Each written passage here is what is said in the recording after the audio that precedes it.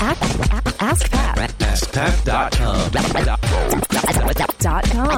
AskPat.com. Hey, what's up, everybody? Pat Flynn here, and welcome to episode 820 of Ask Pat. Thank you so much for joining me today. As always, I'm here to help you by answering your online business questions 5 days a week. We have a great question today from Greg, but before we get to that, I do want to thank today's sponsor, which is ZipRecruiter, an amazing service that makes it really easy for you to manage people. That process can be quite cumbersome, and you have to go out there and post your job to 200 plus different job sites just to make sure you find all the potential candidates, and then you have to screen them, and you get phone calls, and you get emails. It's really hard to manage. But ZipRecruiter is your hub for that. With just a single click, you can send out that job description to all those different job places. They'll help you quickly screen the candidates and just keep everything into their awesome-looking interface. And guess what? You can post your job for free. So for those of you listening, if you go to ziprecruiter.com/free, you can make it happen. Again, that's ziprecruiter.com/Pat. All right, now here is today's question from Greg. Hey, Pat. My name is Greg Wilnaugh from musicianmonster.com. Before I ask my question, I just wanted to sincerely express my gratitude for all of the hard work that you do and the sacrifices that you made to add value and help others succeed in their online business. I sincerely appreciate that. Thank you. My question is in regard to content scheduling and staying on top of a consistent content calendar. I know you've been on fire with this lately, and it's something that you're really proud of that you've done with your business in 2016. And I've listened to all of the episodes related to what you use for scheduling, CoSchedule, an awesome tool, Google Sheets, and kind of how your assistants help you manage all that. And what I am not clear on is how do you actually determine how to get your content into that actionable format? Like, what steps can I take specifically that you recommend to help me get clear on how to get my content on a consistent schedule using the tools that I know you've already recommended? Also, I don't have a VA. It's just me. So specific action steps would be awesome that you'd recommend. That's it. Thanks so much, Pat. I hope my question gets featured. Have a great day, and I'm sure I'll meet you one of these days at a conference or something. Anyway, take care. Bye. Hey, Greg, thank you so much for the question. I really appreciate it. For those of you listening, if you haven't heard those episodes, the one I would recommend related to my editorial content manager, Jana, and also the way we work and we process things. That's episode 215 of the Smart Passive Income Podcast. You can check that out at smartpassiveincomepodcast.com/session215. And that one was great. It's actually inspired a lot of people to create their own sort of spreadsheets to manage their content so they can plan ahead and also get access to things like CoSchedule. Great tool to help manage, especially if you have a team. But even if you don't, it helps you plan ahead as well. The most important thing, and that's what it is, Greg, is planning ahead. So you want to sit down and actually consciously think to yourself, and with the goal of, okay, I'm going to sit down and plan out the content that I'm going to post across all the different platforms. If you have multiple platforms, if it's just your blog, then just your blog, knowing whatever rhythm that you want to go in, whether it's once a week or twice a week or whatever, you want to have everything laid out in terms of what it is that you're going to be writing about.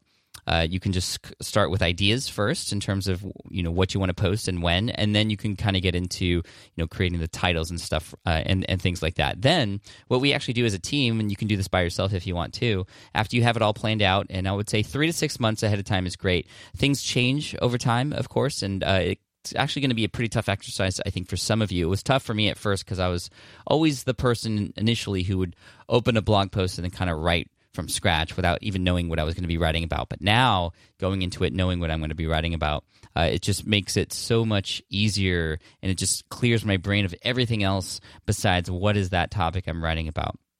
So anyway, after you get it to the point at 3 to 6 months and have those topics in mind, literally creating the titles for them, and then even creating the drafts for them as well. This is something that we do. So we create the drafts for each of those posts in WordPress ahead of schedule. And what's really cool about CoSchedule is that it does that for you, and then you can keep track of your progress for each of those things. But in terms of getting them on the calendar, I mean, that's really what it is, knowing what you're going to be writing about.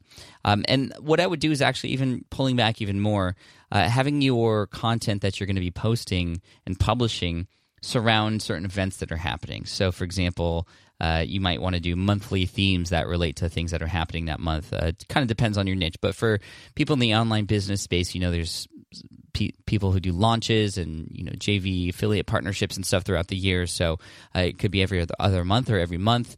You might be doing a specific promotion for a product that you have or that you're promoting of somebody else's, like an affiliate. And then you'd be able to have content that comes out that doesn't necessarily directly recommend those things. It might not even mention those things, but it would support the lead up into those things. So, for example, last year when Will It Fly was coming out, and that was something we knew, it was a hard date on a calendar when we knew it was coming out in February, my book Will It Fly.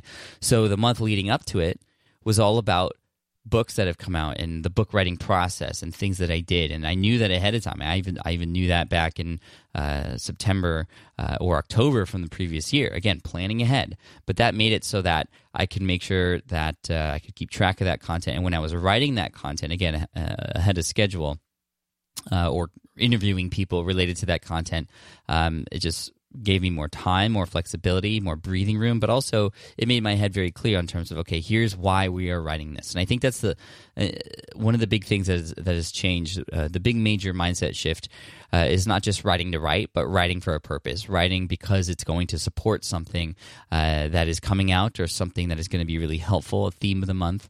We've had email marketing themes. We've had themes about podcasting, leading up to podcast movement last year. July was all about podcasting. So that's when it was really easy for me to focus on, okay, what kind of guests should I have on the show? When will they be put into the calendar on that spreadsheet or into CoSchedule? When should I be posting about other podcast-related tips and tricks and whatnot, stuff for beginners, stuff for advanced? That way it's kind of a mix. And that's what really was helpful. So in terms of your question, how do you get content into an actionable schedule? Well, having it be around things that you're already doing is probably the easiest thing to do. Plus, it just clears your mind and makes it super focused when you're writing. Then I have it set up so that my writing days are on Monday.